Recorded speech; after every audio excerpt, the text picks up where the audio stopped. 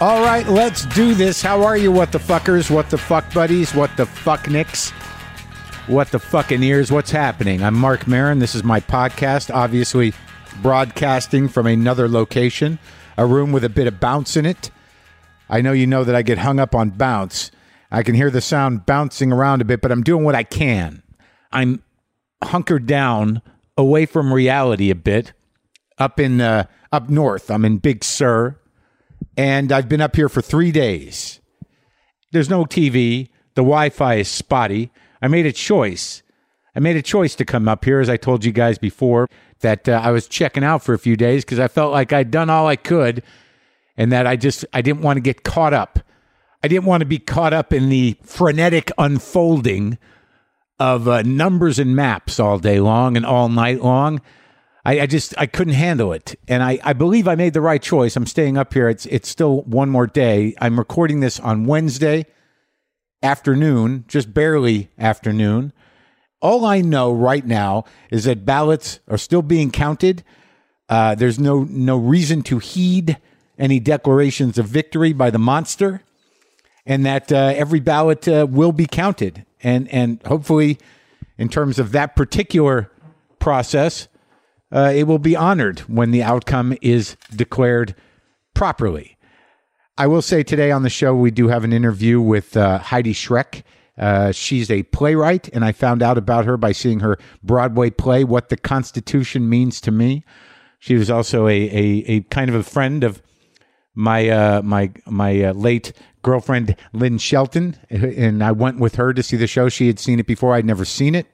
And we went and spoke to Heidi backstage a bit, and I was really taken with her and her passion, and also just the fact that it educated me.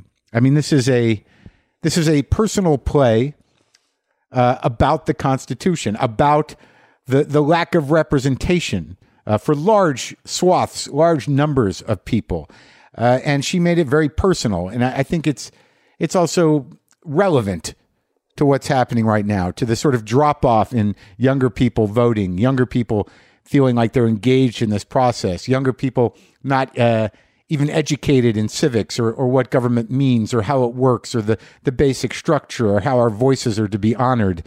I mean, this play about the Constitution is really about women and people of color, not really being represented at all, and the evolution of even the minimal representation that they experience to this day. And looking at the Supreme Court as it stands now and the sort of shaking of the foundations of this republic, this democracy, on a constitutional level, it seems like the right show to air right now. Now, again, I'm up here and I am detached. I'm looking out at the ocean at night. I'm looking at stars. I'm feeling the sort of smallness of being a human in a beautiful world and wondering, how that world is going to look eventually, given that we have ongoing ecological disasters that need to be addressed, ongoing governmental disasters that need to be addressed. And, will they be addressed? I don't know. I mean, I know there's a lot of people that want them addressed, but what do we have to do? What is our personal responsibility? It's odd because when I came up here, I felt like, hey, I voted. I've been talking to you guys twice a week throughout this, being honest about what's happening without being a pundit or being another source of news, but just being a guy that's relating. But it starts to kind of really feel like the calling is going to be a little deeper as we move into hopefully what will be a Biden presidency. That obviously Trump is going to be an American cult leader, the leader of Trumpism in this country, even after this election. So what is required of us as individuals to sort of, guarantee constitutional representation, guarantee the rights of the underclass, guarantee that we'll move towards saving the planet? I mean, how do we do this? It has to be more than just lip service, which I am guilty of. We're all, I think, somewhat guilty of feeling like we've done something, and maybe we have, but is there more we can do? I don't know. I mean, these are thoughts that I hope we're all entertaining. But it's all terrifying, and the fact that this was even close is a terrible indicator for the country. look, I had a dark night of the soul, I guess, as many of you did. I don't even know if it's a dark night of the soul as much as it is a sweaty night of terror. So yeah, even up here where I've disconnected myself for reasons of my own sanity, I didn't want to sit there alone and panic in front of a TV set with my cat Buster. I chose to sort of force myself into a situation where I wouldn't have access or easy access to the ongoing shit show and maps and numbers, districts and numbers, counties and numbers, names and numbers. And I did avoid it, and I know it's still happening.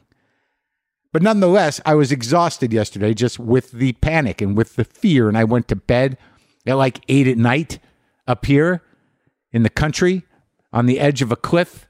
I didn't sleep on the edge of a cliff, but I kind of did, metaphorically in my mind. Just sweating through a night of tossing and turning, existential terror, and food dreams, oddly. Some food dreams. I ate some overly rich food, and I think it fucked with me. I'd like to blame it all on the food, but I think it's the fall of America that was the cause of most of it, and my personalizing of it. I mean, this is also the thing, is that I tend to fear for myself, and I have to sort of expand that.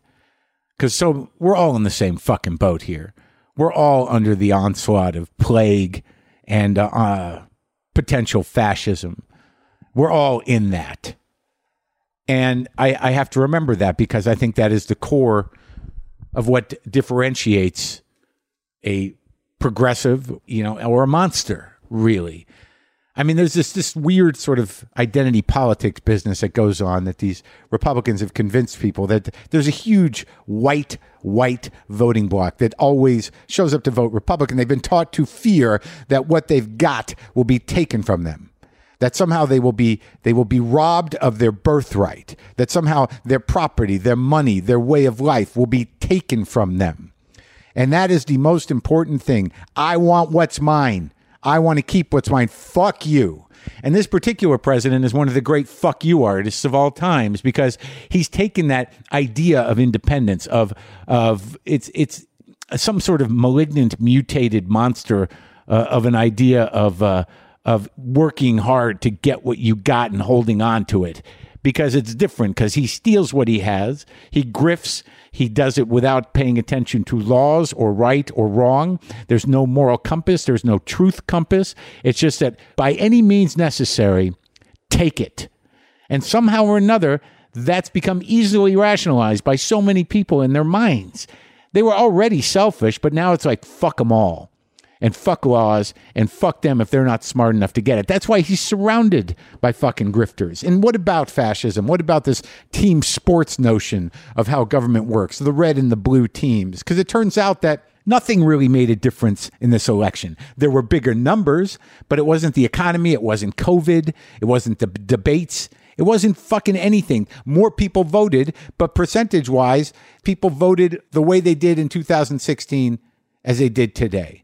And then I always get concerned about, is it that these Americans crave a strong man? Do they crave actual fascism? Do they want a daddy that will, just kind of keep a myopic, sort of narrow-minded view of what life should be, and they were willing to sort of kill or vote for that? Is that what it is?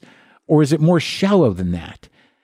I just wonder, there's this assumption that conscience is part of the human brain. The conscience has evolved in our species from some sort of primitive idea or biological notion that animals, as animals, we care for others in our species, that conscience evolved. I'm not a philosopher, but it just seems that conscience is something that requires vigilance, and that, many people who are monsters think they have conscience, and that it's completely relative to the moral construction of your values, and that it's easily fucked with.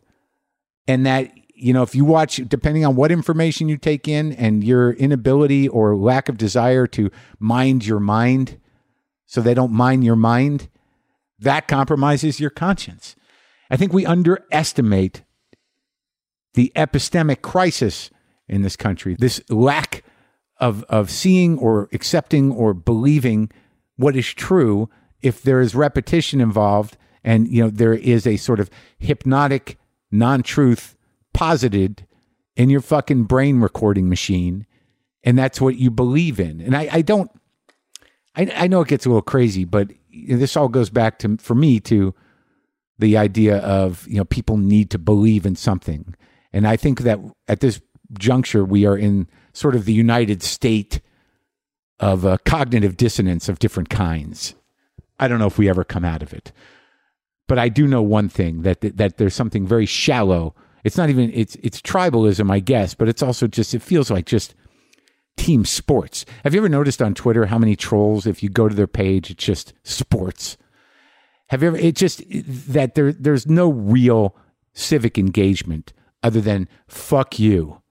Fuck you. And I know it goes on both sides a bit, but I think the basic premise in terms of the difference between what is thought to be democratic or thought to be progressive is that team wants to make sure that everyone is taken care of, that we spread the resources out, that we all have health care, that we all have these basic things that could make life comfortable, that everybody has a shot, has an equal opportunity to make a go of it. That is the idea of the collective, and that is the idea of the progressives, and that is sort of ingrained in the democratic idea. That's one team. That I guess you would call the blue team. And then the other team is really all about wanting to see the blue team cry. That's it. We just want to see them cry. That's the depth of it. Fuck you, I got mine, and cry, baby. Are you going to cry? Cry. That's the other team. And that's the team that is sort of brought to a fervor, a fury by this lawless fucking king that we have in place right now. Now, this is a nice conversation. It's specific. It's about the American government, about the system, about the Constitution. The filmed version of Heidi Schreck's What the Constitution Means to Me is now streaming on Amazon Prime. And you'll hear Heidi talk about living in Russia in her 20s and her impressions of the land and the people. But after our talk, she wanted to add some thoughts about her time there. And I thought it was important to make sure you had this context when you're listening to our conversation. She wrote me an email, and this is what she wrote.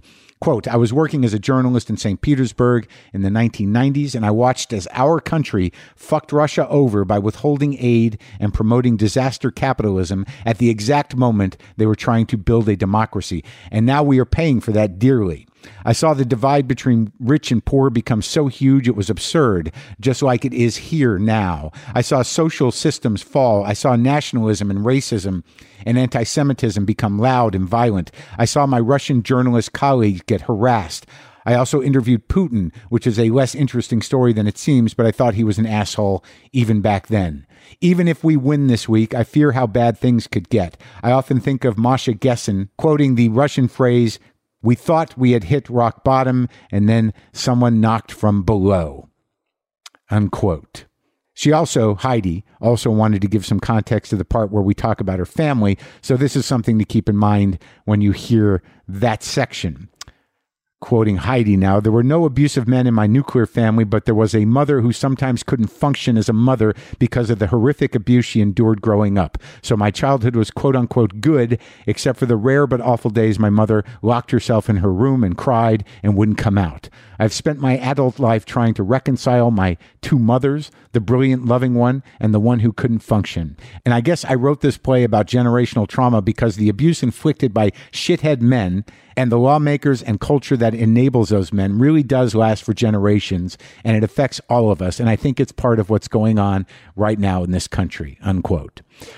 I hope that adds something as you listen to me and Heidi Schreck talk about her show, What the Constitution Means to Me.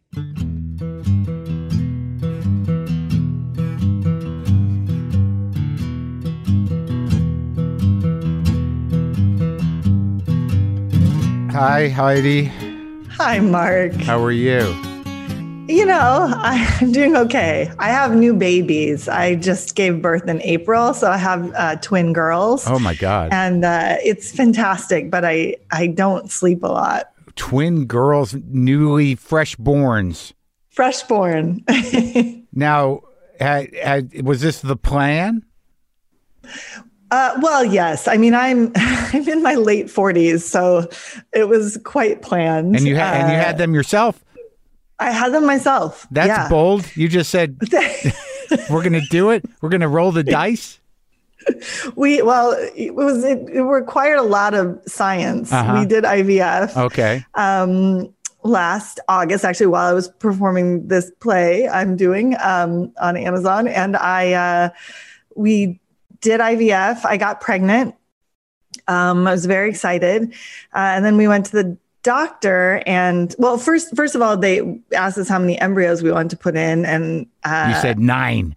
I said 1. Yeah. And the doctor said, that's good, because at your age, it could be very dangerous to carry more than 1. Right. And I said, great. So we put in 1, and then went 6 weeks later, and they said, you apparently have 2 in there. And I said, well, what about that thing where it's really dangerous for me to have 2? Right. And he was like, it's going to be fine. Yeah. And it was. It's good that he switched up his tone. That would not That would have not have been the time for him to go like, oh, fuck. Well. Exactly. I burst into hysterical laughter. And then, that's pretty much been how I felt this whole, I guess, 14 months now. Yeah. Well, I mean, congratulations.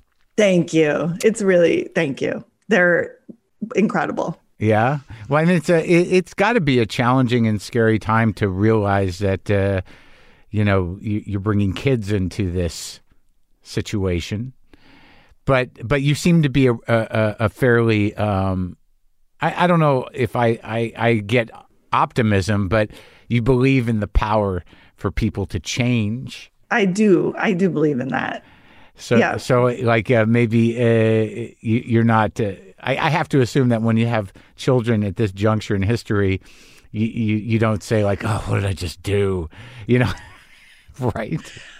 I mean, there have been a few moments when I've said, what did I just do? And I am scared for them. Right. So much feels precarious right now. Right.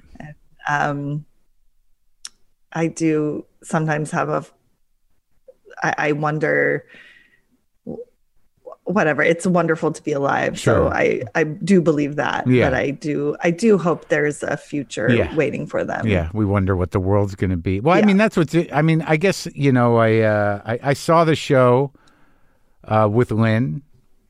Yeah. I remember you came backstage, the two of you. That was wonderful. Yeah. And I can't quite remember what your history with her was, because you both come from Seattle, right? But you worked together? Yeah. Yes, I met Lynn in 2001. She was editing. I was in a movie version of Hedda Gabler that was based on we had done the play in Seattle with my theater company, and she was the editor on that movie. And I remember going to the editing room with my director to meet her and talk with her, and thinking, she's the smartest person in this room. And this was before she decided to become a director. Right. But I immediately thought, this person is extraordinary. Yeah. I loved working with her. I'm so sorry. I'm so sorry she's gone. And I'm so sorry for you. Yeah. She was a really remarkable person. And then to watch her, I left Seattle right after that and moved to New York, and to watch her just kind of break out as this brilliant filmmaker was, I have to say, I remember being not surprised. Right.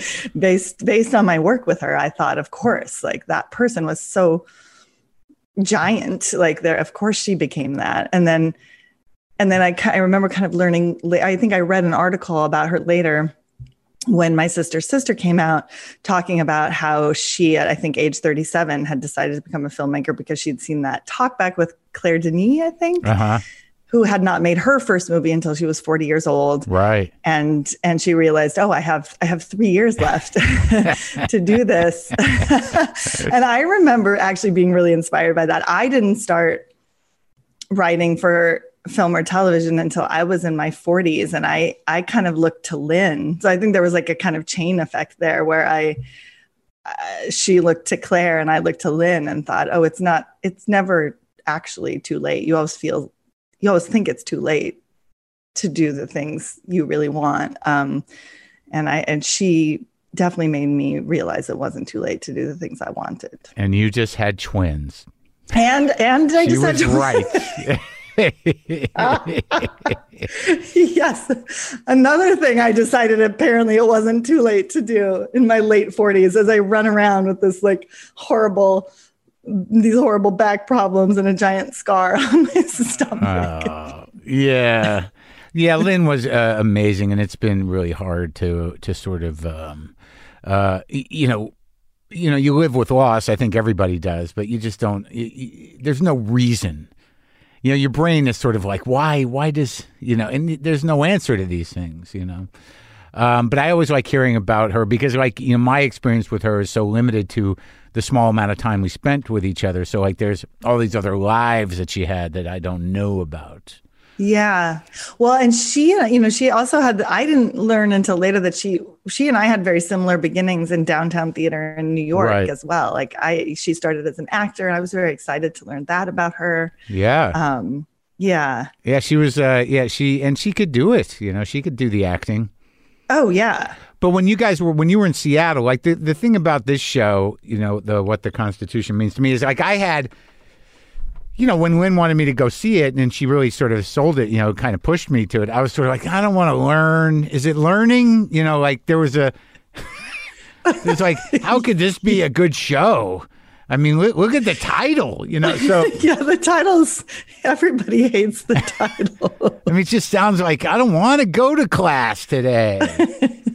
But even watching it again, which I did last night, it's an incredibly moving, engaged performance, but it's an emotionally engaged, story about how, this thing affects us personally, the Constitution, and because we all take a lot for granted. And I think that, when you sort of started to see your own life through the context of the Constitution, then see the sort of the life of women through it and the life of people who are underrepresented, it becomes this sort of beautiful tapestry of emotions and facts. Yeah. And it was very, not only do you learn, but you sort of learn, there's a sort of a empathy that comes through, in if you are paying attention. You can't really watch your show and be like, what the fuck is this lady talking about? Right. I mean, you can. I think some people do watch it that way. But, I don't know. I hope not. Yeah. I mean, really, to me, I think I didn't really know what the thing was when I started to make it. But it became clear pretty quickly that it was a story about my mom and about my grandma, and really trying to understand. I mean, also, I guess actually try to figure out the mystery of my grandma, which was how did this woman who was really the smartest, strongest woman I knew, who loved us all so much and took such great care of her grandchildren, how did she, live in this abusive relationship all these years and fail to protect her children? Yeah. I am without spoiling it for people too much. I mean, I think that what was fascinating is at some point, we can go back, but at some point you realize that, that experience that you had, touring the country, debating the Constitution, there must have been some kind of aha moment where you're like, oh, this is the portal to run my memoir, to run my life through. Right. Right. I don't know how you workshop that, because there's sort of a tradition of, this isn't a one person show, but it's a small show, and it is an autobiographical show. So it does sort of have a vibe of a one person show. And so many of those are kind of straight up this is what happened to me. And there's a self-importance to them that can be tedious. But with this, because of this beautiful device you have, which is debating the Constitution, you can integrate your story, the story of your family, the story of women, the story of domestic abuse and rights for people, into this broader context of why this country works. That must have been a big day to realize that you could do that. That was actually a big day. It was a big, scary day. I don't know which kind of came first. I think at first I just thought it would be fun to write about being a teenage girl doing this contest. Like the contest itself had a lot of fun stuff about it. I was usually the only girl. It was the 80s. And what was it? A debate? Was it a debate thing?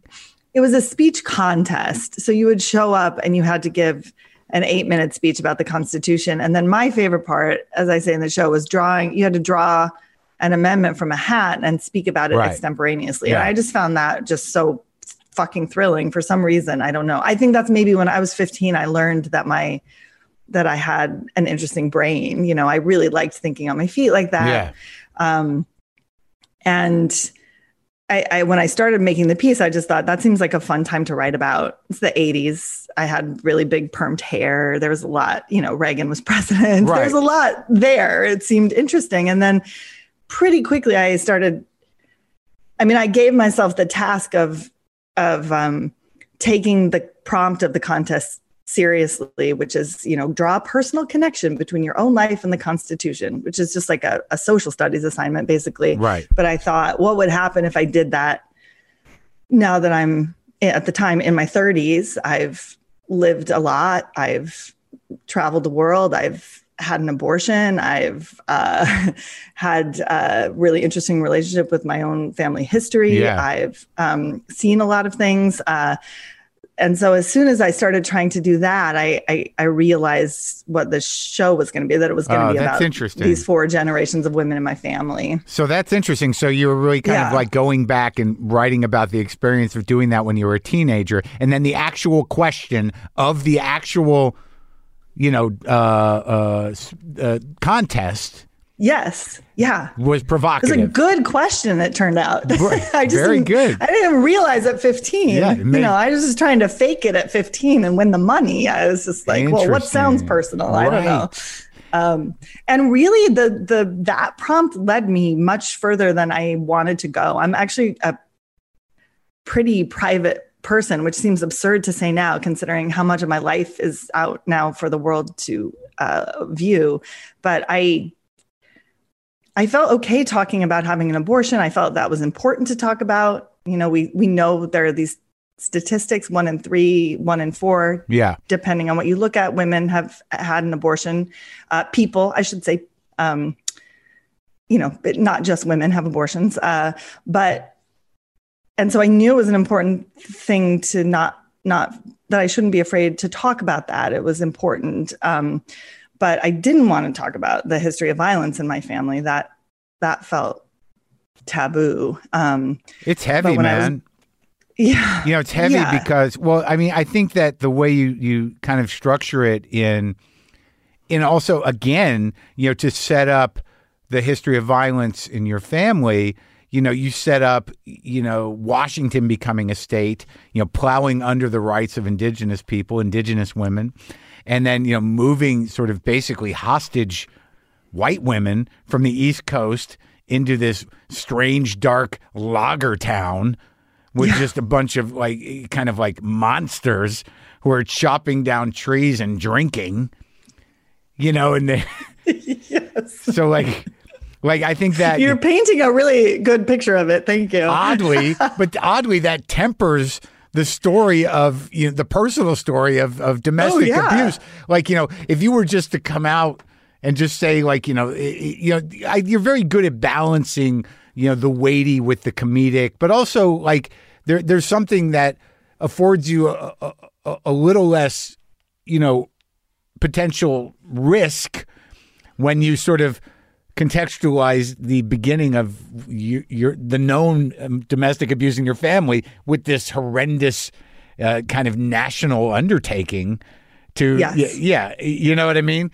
Well, and all the violence is related, of course. Right. But I will say that discovery about what happened in Washington State, that was a shocking day for me. I was in my little office looking through old newspapers on I don't know, I got a subscription to a bunch of those sites and I was reading the old newspapers and I found, you know, the the newspaper from my great-great-grandmother's town, and I saw these headlines, and I was like, there are women being murdered and beat up every day in this newspaper. Like, it was a really, truly shocking thing. I had no idea.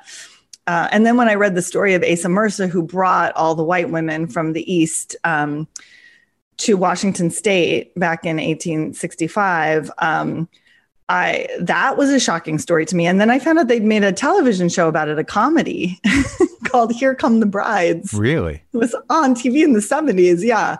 It's a really isn't this hilarious kind of show. Like a Little House on the Prairie period? Yeah, kind of. I mean, wait, to their credit, it's a tragic, not a tragic comedy. It's like a dramedy. Sure. But it's that era. But it's that era. And it's all about Washington State. It's all about bringing these women to this town. The sort of inciting incident in the pilot is that this man tries to rape this woman. And so then everybody's like, but it's somehow comic. And everybody's like, I guess we better get more women. Because this guy tried to rape the ugly school teacher, and so we must not have enough women. And then that's how the whole series starts. Let's feed the monsters. That's the pilot. Yeah, that's basically the pilot. It's really intense. The monsters are going to hurt people if we don't give them, fresh women. Right. So. But like I've always felt like I've spent time in Seattle and in Washington, and I find it that part of the world compelling, and that the climate and everything else and the feel of it. I lived in Alaska when I was very young, and my second wife was from Seattle, so I've had experience with but I always felt that there was a darkness there that seems to be very deep. It's like I'd like to think it runs prehistory, but it does seem that the type of industry that came up in that area was rough, man. It's some real weird kind of like pioneering shit. There's a lot of darkness. I actually feel like Twin Peaks being set there made perfect sense. There's just a deep, history of violence. And of course, the other side of that is it also, a lot of those women who came over on that boat then ended up being suffragettes, and Washington gave women the right to vote before many other states. Right. There was, an interesting. It all backfired on them. It all backfired. Yeah, exactly. That's the interesting part. I'm surprised you did. What made you choose not to discuss some of the other avenues that those women took? Well, there was just so much. There's 7 more hours of play that I just had to cut out. There's a lot of other amendments. I mean, you could keep this going. Exactly. You could. I did. That was my first very ambitious idea. Yeah. Was that what if I kind of could I relate? Once I sort of realized I was telling this personal history, could I relate a personal story to every single amendment? And then I realized that would be a year-long play. And also I would probably die before finishing it. Yeah. So. Well, I mean, I think the more practical approach would be is there any way that you could do live events with each amendment in the hat? With these kids, with these teenagers, let's just riff it. Let's just have live. Let's really put you on your feet with, and just do it for real. That's a great idea. Yeah. Can I take that idea? Yeah. Okay. Thank you. I just pitched a perfect show for you. You really did. I'll be following up later. Yeah, you could do it, and that way you could get new teenagers too. Exactly. And you could even do it at high schools. That's a great idea. There you go. I feel like thank you. You're welcome. I'm looking out for you. You got kids now. Two expensive kids. This is it for you. It's just starting. I hear they're cheaper now. Pretty much you just got to put them in a box and feed them. They get expensive. They get expensive later. Yes, we'll see what happens with college education, I guess. This is the budget days right now. This is okay. Yeah. So when you but growing up there, I mean, I have your immediate family was okay, right? Yes, I had a great immediate family. I have a wonderful father and He's a still younger around? brother. Yes, both my parents are still alive. That's they're good. they're in Washington. They have not been able to meet the babies Right. because they're in Wenatchee, and so they haven't been able to fly because of COVID, which is just my mom's going pretty nuts. Oh, yeah. Yeah. It's terrible. Yeah, so It's we the send a lot of plague has pictures. isolated everybody. Yeah. What now? Wenatchee, where is that exactly in relation to like Spokane? So Wenatchee is right between Seattle and Spokane, sort of right dead in the middle of the state. So not quite. So it's not quite white supremacist land. Not quite. It's exactly. You know, you're not in meth supremacist land. No, no. In fact, it's sort of like you're right in the middle. It's like a tiny little paradise before you cross. Is it near into white anywhere near supremacist land. where Lynn's parents are? Where Lynn's father is? You know, Chris Twisp or Quist? What is it?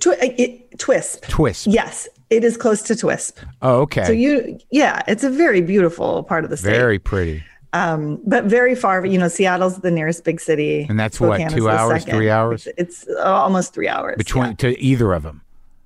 Yeah, Spokane is like 4 hours. It's weird. I was in Spokane, even, in its like demise, I found it a very charming place. My dad's family is from there. So I visited there a lot. My grandparents on that side, also German and Swedish, lived in Spokane. And actually my great grandma on that side was Bing Crosby's cook. She was a Swedish cook. So that's my connection to Spokane. What a great show business story. You're connected. Right. You're totally connected. She hated him. She hated him so much. I hear he wasn't pleasant. I hear he's not a good man. An abusive, boozing guy. He was, yeah. And so she lived in Hollywood? No, and he lived in Spokane with his family. Bing Crosby did? Yeah. No kidding. Yep. That I had no idea. I thought the only thing that Spokane was famous for were the boots I'm wearing, White's boots. No, it's White's. You know about Bing Crosby. White's boots and Bing Crosby. And your grandmother was his Swedish cook. Yeah, Elsa. She was his Swedish cook. So you knew Elsa when you were a kid.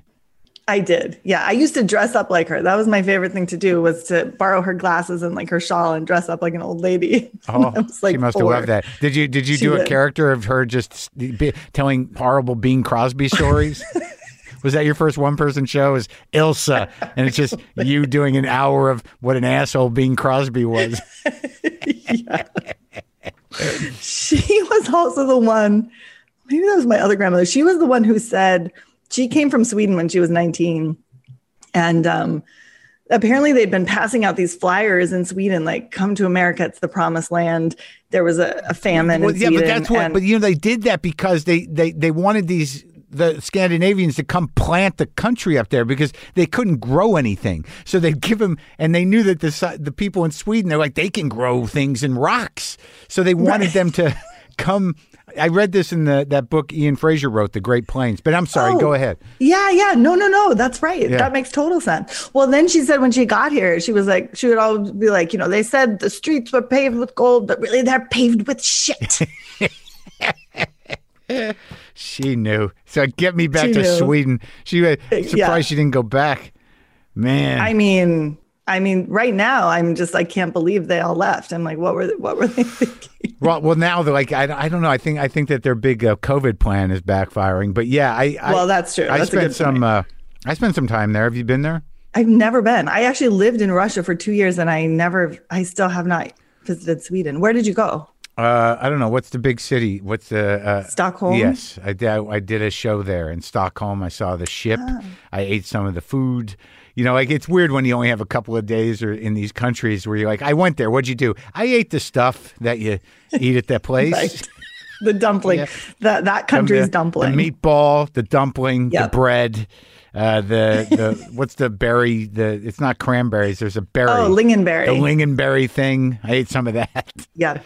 And I saw the boat, that Viking boat. That was that. Oh, right. But I went, there's also. Well, you make it sound so exciting. It's great. I loved it. I loved it. Great museum there. And you can walk along the water. It's very nice. It's everywhere is pleasant, but here, right now. Anywhere you go outside the United States, you're like, oh, it's not the main thing here. Like they're, Right. you know what I mean? The chaotic fucking, you know, they're not currently living in a codependent relationship with a lunatic. No. But that aside, yeah, there's other fascists around. But some of them are, sure. but yes, we have a particularly special version of that. Yeah, it's uniquely American, I think you can say. This is our take. Yeah. What's the American take on autocrat? It's happening now. Enjoy. We made him. So you're growing up there. So that side of the family seems, your father's side seems grounded, and there's a history of hardworking Swedish people who came over. Yes. And then your mother's side is just the dark lager. Well, yeah. I mean, yes and no. I think that, that side also was, and they're both like half German, half Swedish. That side was also, really hardworking people. Sure. And then, but growing up in that place, according to my research, was just a more violent place than where my dad's family settled. Wenatchee was. This was actually Castle Rock, so more Western Washington. Okay, so where my mom's family was. And because that was a stronghold of the logging industry. Exactly. Yes, I think it was just more remote. There were, it was, as I say in the play, it was mostly men who were there to log. Right. And it was pretty harsh living conditions for quite a while. For some reason, I'm thinking McCabe and Mrs. Miller. I'm thinking yes, right? That town. Totally. That town. Yeah. Yeah. But but her family was amazing too. Sure. I mean, my grandma happened to marry a really bad man, but part of the working on the play, that was one of the myths. There were many sort of things I unlearned while making the play. And one of them was like the myth of the one bad man, right? Where I sort of grew up being like, oh, if only that bad man hadn't come into my That's weird. I was just going to say that. Family's life. So what is that myth? The myth is that all it takes is one bad man to set a history of repetitive, a legacy of repetitive abusive relationships. Yes, that. And then I also think that the one bad man is somehow a lone figure, not part divorced from a larger culture of male violence, divorced from a larger culture of laws that don't protect people from that kind of violence, divorced from centuries of Western law that that says you can beat up and kill your wife. It was sort of like I really started to see him as a symptom. And then I think because of the focus of the show, also just a person enabled by laws to take out his violence on children and take out his violence on, you know what I mean? Like that the law, I think in some ways continues to enable that and had for centuries. And that's the macro, but the micro is still the one bad man. The micro is still the one bad. Yeah. She ended up with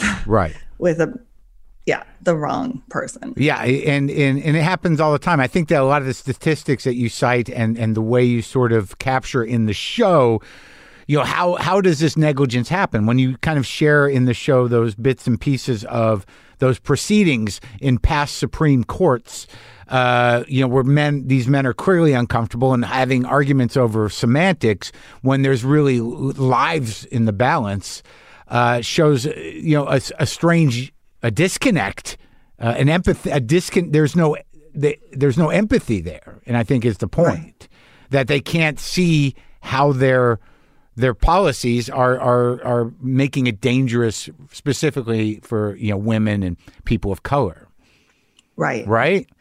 Yeah, that was the thing that struck me the most when I listened. I listened to hundreds of hours of Supreme Court cases, and particularly in the case you're talking about, which has to do with an abusive man. I was just shocked at how dissociated the judges seemed from their own feelings. You can sort of hear it in their voices as they sort of ramble on, like, does shall mean shall? I don't know. Sometimes it means shall, sometimes it means this. And the meanwhile, at the center of this case is a painful, horrific story that they've just stopped talking about. Yeah.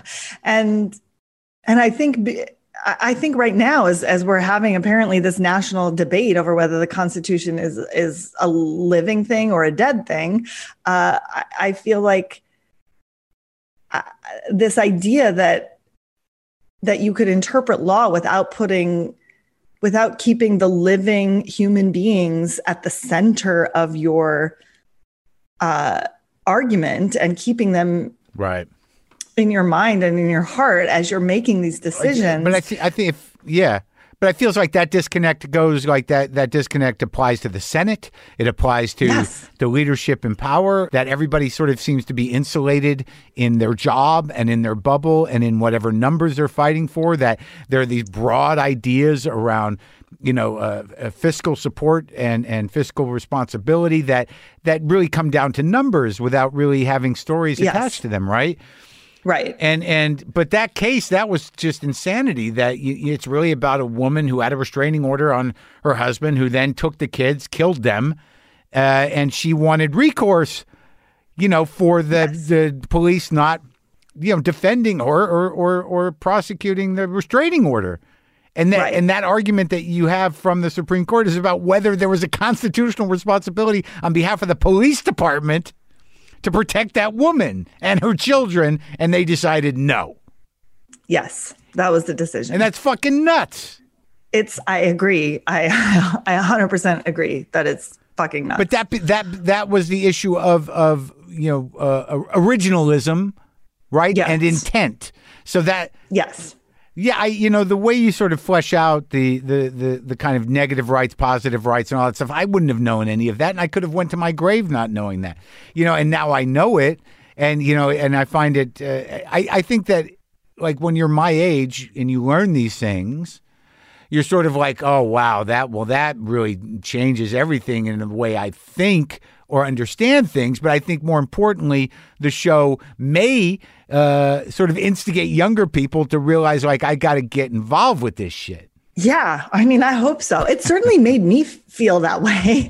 Like, I think even the grown-ups on the show have all become more politically active just because of the things we all learned while making the show. I knew nothing about positive rights or negative rights. I honestly only learned about that because of that case. I listened to that case so many times and I was like, I don't understand. This makes zero sense to me. She went to the police, like 14 times in one night and said, my husband has my children. Will you please go look for them? And they were like, go home, lady. Yeah. You're being dumb, Right. And the fact that she could not sue that police department is, I just couldn't fathom how our laws work. So that's when I asked a friend who knew a constitutional scholar to hook me up. And I said, can I just please take you out to dinner? And can you just explain to me? And it was a very long dinner because it's very confusing. But that's when I first learned about positive rights and negative rights. The two types of constitutions. The two types of constitutional rights. And, and that's when I learned that all modern constitutions, ours is the oldest one still in use. It's really an antique. Most other constitutions were made after the 20th century, and they all contain positive rights, which are like affirmative rights that say the government has to, right. Protect you. It has to provide basic things like healthcare and a certain standard of living. It has to protect people it has to protect minorities. Like it has gender protections in it, has racial protections, ability protections. And a lot of them contain clauses that say that you have a right to clean air and water, that you have a right, that it's the government's duty to look after the environment. And I was just sort of gobsmacked. I had no idea. Yeah, and it's interesting that, like, even knowing that all that stuff is proactive and good, that this country seems to be wrestling with the ideas like we can bend our old document. We will, instead of like evolving that, why not just bend this society back to the 1700s, right? Without taking into consideration that most of the government has been turned out by corporate pimping, and that, all you're going to end up with if you do that explicitly is fascism. So yeah. That's really what's going on now. I agree with you. And there's enough dum-dums to be like, but what about liberty? Oh, shut the fuck up. I'm sorry. Anyway. No. I feel like the notion of liberty has really gotten twisted. That's for sure. Yeah. Yeah, it's like we have a right to spread plague. Right. Don't tell us what to do. You're not the boss of me. Whereas a positive rights constitution be like, we are kind of the boss of you, and it's public health. So yeah, or we have. I feel like when I think of that kind of constitution, I think of the idea that I feel like the statement it's making is that we're all responsible to one another. I know you would think that people would get the hang of that, but see, like, the nature of capitalism and the free market has twisted everything up and mind fucked so many people. It's all very calculated on some level, right? Yeah.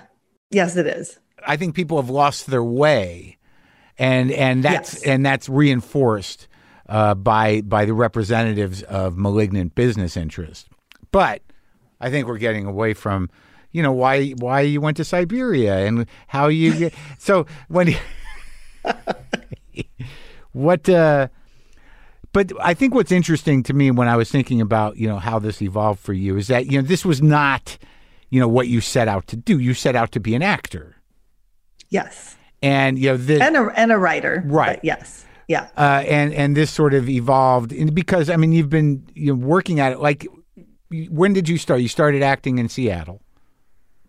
I started acting. Yes. I actually started acting when I was a kid. My mom had a Shakespeare company for kids called the Short Shakespeareans. Really? Yes. It still exists, actually. She handed it over to an amazing woman, and it's been going now for almost 40 years. Children's theater is great. Yeah. So I got to play, she of course cast me in all the lead roles. So I got to play all the great Shakespearean heroines between the ages of 6 and 12. I really cut my teeth on the best. That's some heavy shit.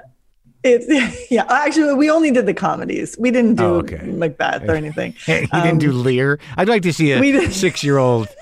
I would actually like to That'd be great. That too. With some 6-year-old kid with a beard doing that last monologue. It would probably be quite moving, actually. It would be great. That's a really good idea. I feel like you're pitching a lot of excellent ideas Run with them. Today. Run with them. Yeah, I'm going to. I got to earn that money. So I did that as a kid, and then I acted in college. And then, when I took a little detour, I spent a couple of years in Russia. What is that? What is that about? Who does that? So you're in college for what? I double majored English and theater with a minor in Russian language. Oh, because I really liked, I loved Dostoevsky. It was my favorite. Sure. And you wanted to be able to read it in Russian? I did want to be able to read it in Russian. And I thought it was a beautiful language. I also kind of grew up obsessed with Russian dancers, particularly Baryshnikov. Sure. Who was a big crush. So you had a plan. So I had a plan to meet Baryshnikov. In Russia. I still haven't met him, although I've met now his daughter, who's a wonderful actress. I've actually never confessed to her. I'm sure she knows all the women my age had huge crushes on her father, but I've never talked to her about it. Misha, right? Anna, Misha. Yeah. Misha. Yeah, I watched The Turning Point. Over and over. But also Russia has, a long history of theater and film, and have made, despite, whatever horrors they were responsible for governmentally, they definitely changed theater, and they changed film, and they changed dance. Yes. There's definitely a totalitarian work ethic, I guess, that really delivers the goods. I think the work ethic. I also think, the spirit of creating art in the face of probably all of that horror. That was. But obviously the they changed. I mean, they invented acting as we know it. I loved living there. I lived in Siberia for a year, a little tiny town called Tinda, and then I moved to St. Petersburg. You love Siberia? I feel like that you don't see that bumper sticker a lot. Right. I heart Siberia. What what was it like there? It was so unbelievably beautiful. I lived in this place called Tinda on this river called, there's this amazing lake called Baikal, which is like the largest, it's like a lake that's like an ocean, which is one of the most incredible places on earth. And then I lived on this Amur River.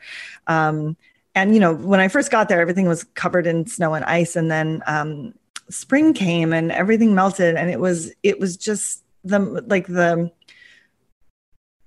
birch trees and the river and the like miles of steppe, I guess you call it. Yeah. It was one of the most physically beautiful places I've ever been. And how's your Russian? It's okay. So my brother followed me there, and he was a journalist in Moscow for 10 years. And now he lives in Prague with his family and his wife, who's Russian. And so my niece and nephew speak Russian, and I thought my Russian was still really good, but they just mock me mercilessly when I try to speak. They imitate my accent. And so I guess it's not that good. How many siblings do you have? Just my brother, younger brother. And so then you go to St. Petersburg, and you were there total for 2 years in Russia? Yeah. Wow, it's a long time. I actually fell in love with someone in Siberia, and we moved to St. Petersburg together, and I got a job at a newspaper. You were what? You were like what, 20? 19? 23. You fell in love with a Russian? 23, 24. I did, yeah. What happened to that guy? This is going to sound like fiction, but he's a Russian Orthodox priest. You look what you did. He's I know. He has a very long beard. Really? He is. Talk about him in the past tense. He's a really brilliant guy, very into honestly like occult things. And then somehow that shifted into an interest in religion, which of course had been banned for so long, like while he was growing up. And he just became more and more fascinated with religion while we were dating. And then several years after we broke up, he decided to become a priest. You dated a Russian witch who found that just piecemeal interest in occult ritual was not working out, and there was a much deeper, more historical type of magic that seems to be more reliable. But you get to dress as a wizard. You've summed it up. Good. Well, I'm glad. I'm glad he's found his wizardship. Yes. Are you in touch? No. Several years ago, he Facebook friended me, and then we corresponded a little bit, and then he disappeared from Facebook. Oh, I wonder what happened. Yeah, I'm not sure. Okay. It's so weird because rarely does anything coming out of Russia disappear from Facebook. It seems to just it's probably there somewhere on the dark Facebook. Yeah. Okay, so you come back here and then you decide to commit to acting. Is that what happens? Yeah, when I came back to Seattle because it was near my hometown, and a lot of friends from college had moved to Seattle. But hold on one second, real quick. Were you studying acting in Russia or no?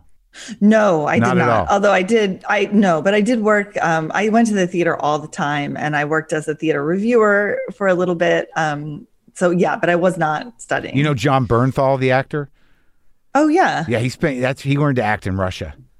Oh, he did. Yeah. Was it through that Harvard program? Yeah. Or did he? Yeah. No, that program sounds incredible. Oh, I wish I had been able to. The only problem was like when he got back, he was like, you guys don't know how to act.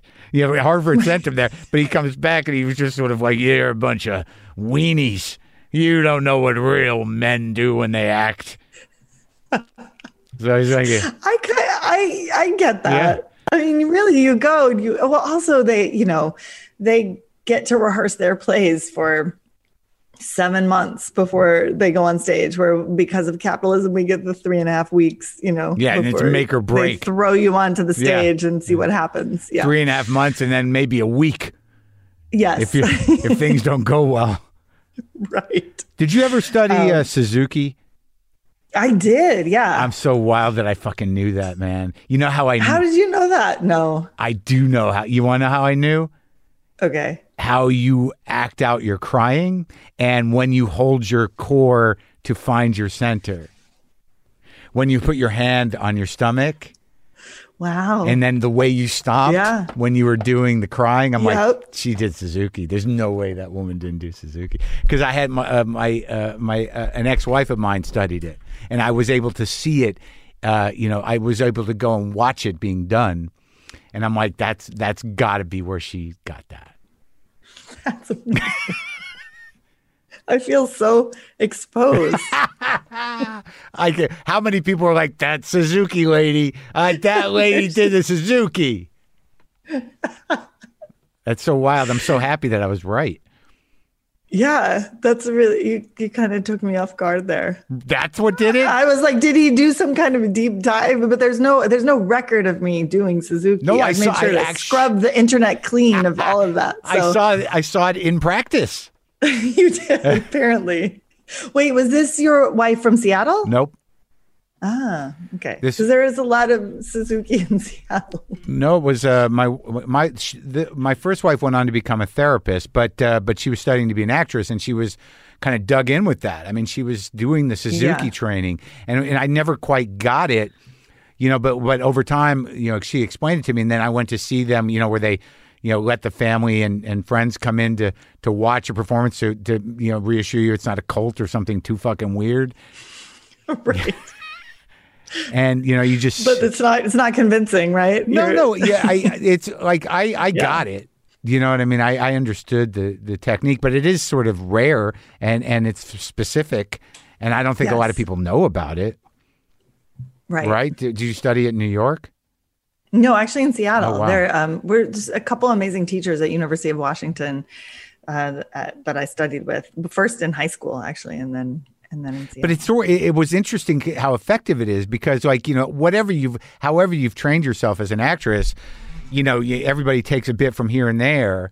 But I was so clearly able to lock into those two actions, which were fairly, intense and emotional and powerful. Both the way you cry.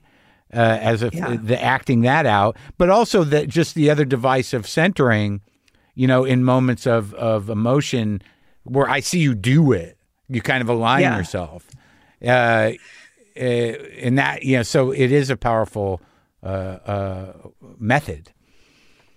It's interesting because I was working on the play. These two books were really important to me. One of them is called Trauma and Recovery, and the other is The Body Keeps the Score, which is a book all about how trauma lives in your body and also inherited trauma lives in your body.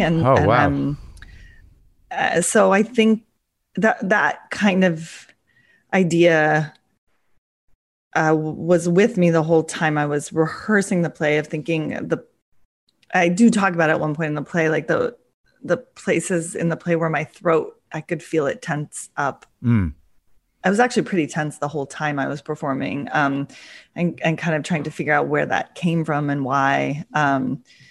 Just thinking about it, kind of in a way, thinking about the play as a little bit of an exorcism of some of that stuff out of my body. Yeah. Right. Yeah.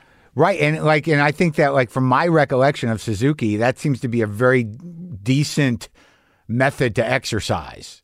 Yes. I think that's right. Well, it's very physical, and there's a lot of releasing of things. Yeah. There's a lot of grunting and stomping. Right. Man.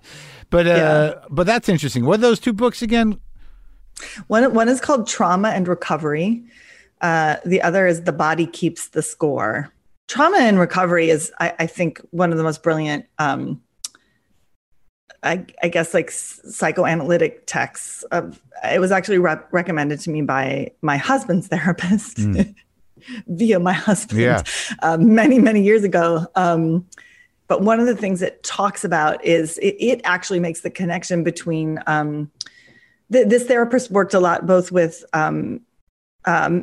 military veterans who were grappling with PTSD and with sexual assault survivors. Right. And she noticed the similarities between the two kinds of symptoms and what both groups were going through, and sort of made a larger connection through that about violence in our culture and the way it affects both people who go to war on behalf of the country and the victims of violence and sexual assault in the country, which are often women. And she delves into that. That's interesting. In a really profound way. Yeah. And then that sort of combined with the idea of hereditary behavioral, like I think it was interesting in the show how, you don't find it necessary to define why the darkness is in you. That, is it a legacy of abuse that goes back generations that causes this depression, or is it chemical? And does it matter? Right. Right. It is what it is ultimately, but to have the framework to think about that, to think about, because that's fascinating. There's no way it isn't true that even if you break the cycle of abuse, the emotional nature that is underpinning to somebody who is willing to put up with that or is an abuser is still going to be in you. You just, you just evolve to make different choices on purpose. Right. Yes, you evolve to make different choices. I will also say you have different, I question a little bit the phrase like someone who's willing to put up with it, because I feel like, this is one of the things that I discovered making the play is like, I'm in part able to make many different choices than my grandmother because like the legal framework of my life is much different than hers. I have different laws protecting me. Yeah. And also like the culture has evolved, thank God. And don't underestimate the power of terror, fear. Right. Yeah. It was my mistake. Oh, yes. Right. So and I would say obviously, that. Yeah. No, but I think, I'm only calling it out because I feel like it's what I grew up thinking, like, oh, what was wrong with my grandmother that she stayed in this relationship. And now I understand I understand it I have a much larger perspective. I understand it as it relates to the laws of our country, as it relates to our culture, as it relates to the misogyny in our culture. And then, of course, it's just true for many women today. And because of the play, I've been able to talk to a lot of people who've been in relationships like this now, and really understanding that you can think that you're a person who would never end up in this kind of relationship and discover that you're absolutely wrong, and that it doesn't always have to do with there being something, it's not always about you. Abusers are often incredibly charming people who don't show their true nature until you're very much connected to them. Right. And right. I think that when I was younger, I was an emotionally abusive person, and You do? Yeah. Oh, for sure. Yeah. And it took me, a lot of, heartbreak and, willingness to, figure out where that comes from, where that fear ultimately and that kind of inability to connect emotionally in an appropriate way comes from, and it is family stuff. But over time, not unlike recovery, from alcohol and drugs, you learn to make different choices and you start to see, if you're willing, who you are, in that dynamic and what that is, And how do you, you don't have to say what it was, but is there I guess, like, how old were you when you sort of started to realize that, and did something push you toward that realization? I was really just a defensive, kind of ragey, guy who always thought, he was being fucked with or manipulated, was not able to trust love or wasn't really capable of letting myself give it in a way. It was all kind of childish stuff, but childish rage when you're 35 is a very ugly thing, right? Right. And I think ultimately the beginning of the education was, once I got sober and I entered into a relationship with a woman who helped me get sober in a state that was already volatile, I made her miserable, and and I was emotionally destructive, and she had to extricate herself from me. Right. Right. Through Al-Anon and through understanding codependency and me understanding all these, whatever the labels are. It was like that was the beginning of the awakening, but it took a while to sort of reel it in. It's sort of about deciding to kind of reckon with yourself, right? Well, you got to decide it as opposed to keep repeating it, right? You got because people are broken from a fairly young age, and it's like, either you're going to be able to fucking stop it or not. But usually I think these injuries that create these monsters are put upon people when they're fucking children. Oh, yes. And then, absolutely. And then the wiring is there. And, and if you keep honoring the wiring and finding participants to honor that wiring with you, there's not much impetus to change until you end up alone or crying or in jail or whatever the fuck range of abuse you're on, I think the hardest thing for me is, and I've been in therapy for almost 15 years now, also realizing that just knowing that isn't enough, right? There's a point when you're like, oh, I see, this is all, this is this wiring that as you call it, that was sort of installed when I was pre-language, probably. It's so wild. Ancient and I don't even know sometimes that that's what's happening. And now I see it, and now I understand that I'm being driven by these things that what were planted so long ago, and that should be enough. And then realizing, oh my God, that's just the very beginning of starting to change some of that habitual. Because you have to choose against your instincts, which are faulty. So it's very unsatisfying. The cure is making different choices for yourself, and they don't feel great because they're not honoring, how you get fed emotionally. Right. Right. So everything feels a little flat. Yeah, everything. Yeah. Yeah. Or you're starving, right? You're emotionally starved. Right. God damn it. I have to Why can't be you able to endure. Yeah. Yeah. Where's the drama? Right. It's on the stage now. Good for you. Congratulations. But you talk about that, and I feel bad that I kind of, correcting language is important in the sense that, me saying someone who's willing to put up with it, it is not, taking into consideration what abuse does to people and what fear does to people, and what, honoring, that victimness does to people, in terms of they might not see a way out for themselves. Right. And the fact that they might be right. I mean, that was one of the discoveries for me too. Actually, when I listened to Jessica's case, to the case we talked about earlier, and learned the statistic that the most dangerous moment for a woman in that situation, living with an abusive partner, or a person living with an abusive partner, is the moment that they decide to leave. That's just statistically when they're most likely to be harmed or killed. So there's also a kind of unassailable logic at work, which is I'm actually in a position, and there's no good answer. I stay and I'm in danger, I leave and I'm in danger. So also just realizing the enormous stakes of making a decision to leave someone. I mean, obviously this is a spectrum, right? There's leaving an emotionally abusive partner, and then there's leaving a physically abusive partner. But just sort of realizing all of the factors that are in play that make it about so much more than whether someone's willing to leave or Right. stay. And, and like obviously all of this is discussed in relation to your family, in relation to this case, and in relation to what type of protections the Constitution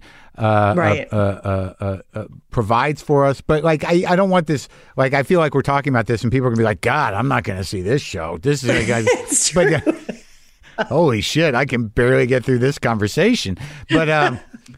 But I just want to make clear there's a lot of levity. There's a lot of fun in the show. Yes. There's comedy. There's, there's provocative things. And you bring a high school student up to debate with you on whether to abolish the Constitution or keep the Constitution. What are the benefits of keeping it? Because there are people that are protected that would be harmed if you abolish it in the interim of creating the new one. Like, it's all very fun and good and exciting. There's a gay man on stage that comes out and talks.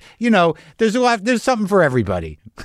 There is something for everybody. I mean, I hope. And it is also very funny. I mean, I really thought it was going to be a comedy when I started. Like I said, I thought just like the 80s permed hair and the fun 15-year-old girl. And I thought it would be like a cheeky comedy or something. And I think that spirit remains. No, I think structurally it's not a tragedy. It's not a drama. I mean, structurally the arc is you start where you start, you move through, sort of the impetus for the conversation. Then you end up, kind of like united with a 14-year-old talking about, mundane things in a way. Yeah, exactly. Yeah. And she's fantastic and also hilarious. I don't think I saw it with the one who was in the special. Did I? I think I saw it with the other one. Maybe not. So both, you can actually see. So Roselli, who originated the part, is in the film, and then you can also see Thursday Williams, who performed with us at New York Theater Workshop and on Broadway, who's really a killer debater, terrifying. Like when she showed up in the room, she came in to audition and said she just got done debating at NYU Law School and she'd been in the Sonia and Selena Sotomayor Institute. And, she explained strict scrutiny to us. And we were like, oh no, this girl's like the smartest girl we've ever met. And she really upped the debate got a lot better when she joined our team. And so you can see her debate too, actually. At the end there. Yeah. At the end. And then you can click on another, like special material, and you can see me debate to abolish the Constitution and Thursday debate to keep it. Oh, okay, great. Yeah. I think like my inability to debate speaks to like my emotional sensitivity and immaturity and slight propensity for abusiveness. Because within two turns of a debate, I'm like, go fuck yourself. What the fuck? Who the fuck are you? Who are you? Yeah. That's not that debate. Won't win. You won't win the debate that way. I know. It's ultimately childish business. I've been doing EMDR a bit. You know that? Oh, my mom has been doing that. She says it's fantastic. Oh, has she? Oh, good. Yeah. Around her childhood trauma? Yeah. She's found it really helpful. It's good if you have, real incidents. Like it's different for me. It's like the childhood stuff. I've done it a little bit on that, but it's sort of broad, like it's emotional neglect and inconsistency and chaos, but like, just working it around, like lately I've been doing it around that last week of Lynn's life when she was sick in the house, here, not knowing that she was dying and, treating it as like a flu or something. And then, eventually, on the day that she was supposed to go to the doctor, she collapses, and that was the end of it. So like, the feelings around that are so specific. And so I've been doing it around that, and it is helping me, I think, integrate it, so I can just, live with the loss, but I think it's very effective for that kind of stuff if you have a point of entry. Yeah. Yeah. But I think that makes a lot of sense.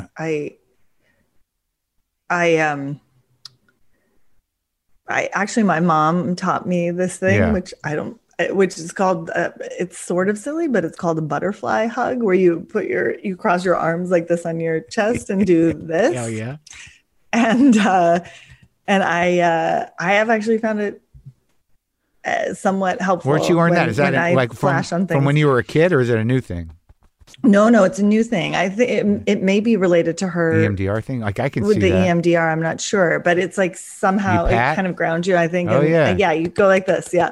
And it kind of, wow, that's interesting. Yeah. Because the EMDR I do is not with the light thing, with the moving eye movement. It's like these buzzers that you hold. There's a couple of different machines. And I'm not exactly sure that I understand the magic of it, but it seems to do something. The process of it does something. So before you did this show, you worked with Annie Baker, though, right? On a big thing? Yeah. I was in her play, Circle Mirror Transformation, which was sort of her first big breakout play in New York in 2009. She actually wrote a part specifically for me, which was a great honor. I actually, at the time I met her, she was like a 25-year-old kid who like came up to me at a theater and said, she had her like beautiful long hair and her little Converse. And she introduced herself and said she was writing a part for me. And I was like, okay, thank you. That's very sweet. Yeah. Thank you, little girl. That's cute. That's nice. Yeah. Good luck. Exactly. And then, of course, she turned out to be this bona fide genius. I know. I've interviewed her. I like her stuff a lot. I know. I love that episode. I listened to that episode. And then we worked together. We're good friends, but we also worked together on I Love Dick. We wrote an episode of that show together called A Short History of Weird Girls, which is still one of my favorite things I've ever written. And working with her was really fun. I was in and out of that series. I should go watch it. Yeah. A Short History of Weird Girls? A Short History of Weird Girls. All right. How's Annie doing? She's great. She has a new... Not as new as mine, but she has a beautiful daughter. Oh, that's and nice. I get to, we live fairly close to each other, so I get to see her. Oh, that's great. Yeah. You theater people. Yeah. Sticking together. We do stick together. And I have to, I remember vaguely, I think I remember, maybe I just read it. But you won an Obie Award for your performance, or that play won an Obie Award? Yes. Yeah, yes, I won an Obie Award for the performance, and then the play won as well. And that was your second one?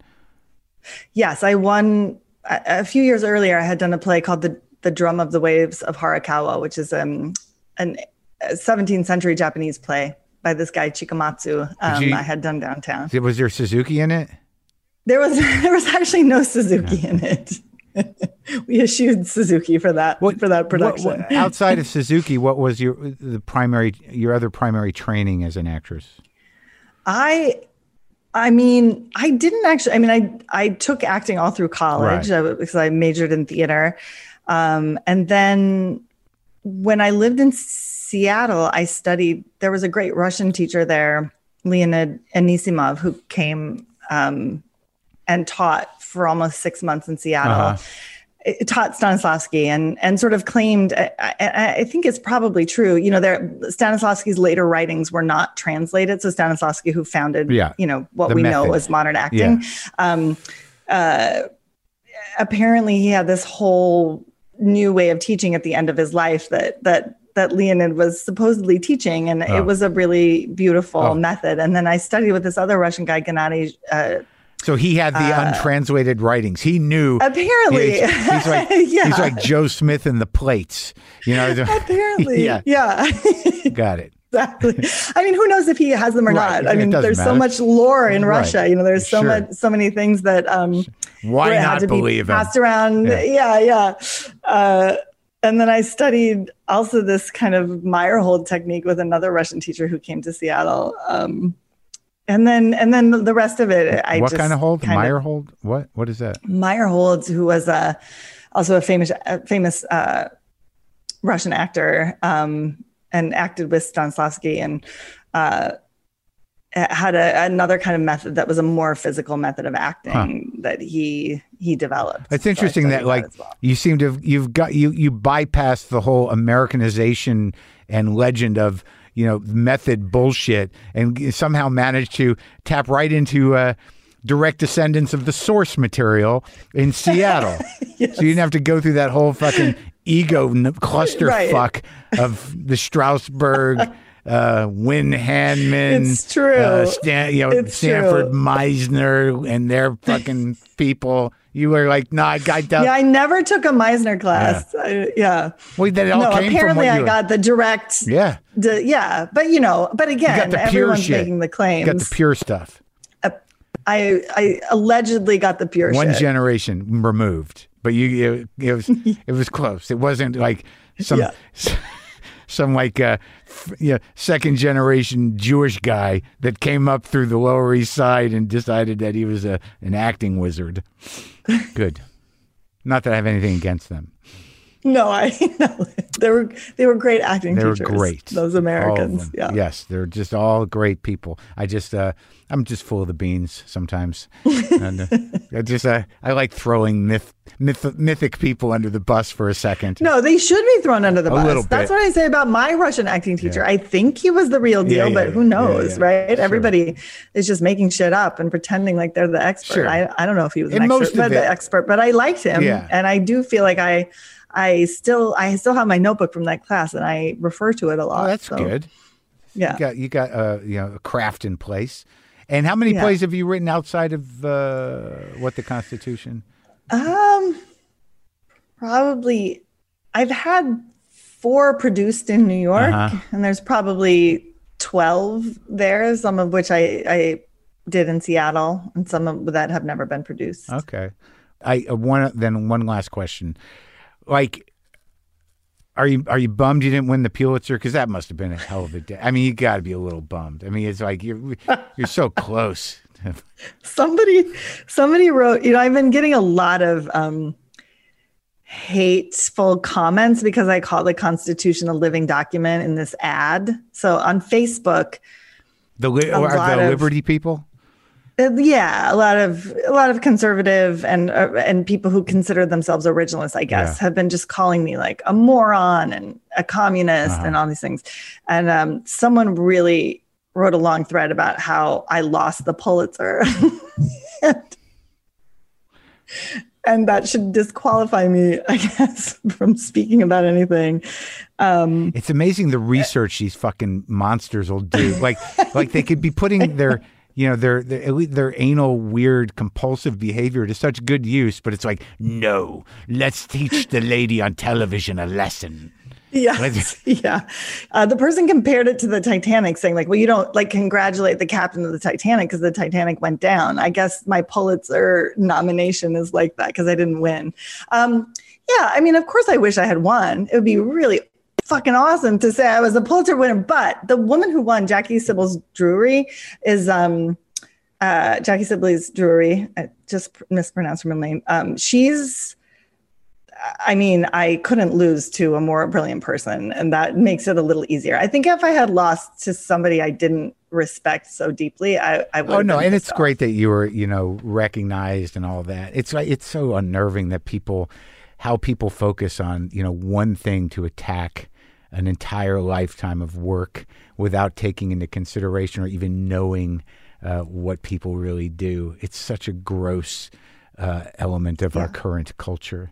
But I love the work, and it was great talking to you. Nice seeing you again. Nice seeing you too. Thanks for having me on. It truly is a pleasure. I'm a big fan of your show, and it was exciting to get to do this. I'm excited for you, and I'm excited, and I thought it was exciting. Got some good laughs. You're a good laugher. That makes me happy.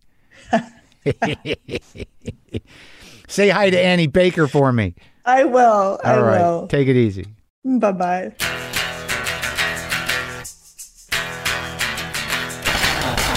Okay, as I said before, What the Constitution Means to Me is now streaming on Amazon Prime. No music today. I'm not at home. Boomer lives. LaFonda lives. Monkey lives. I'm just hoping for okay. That's it.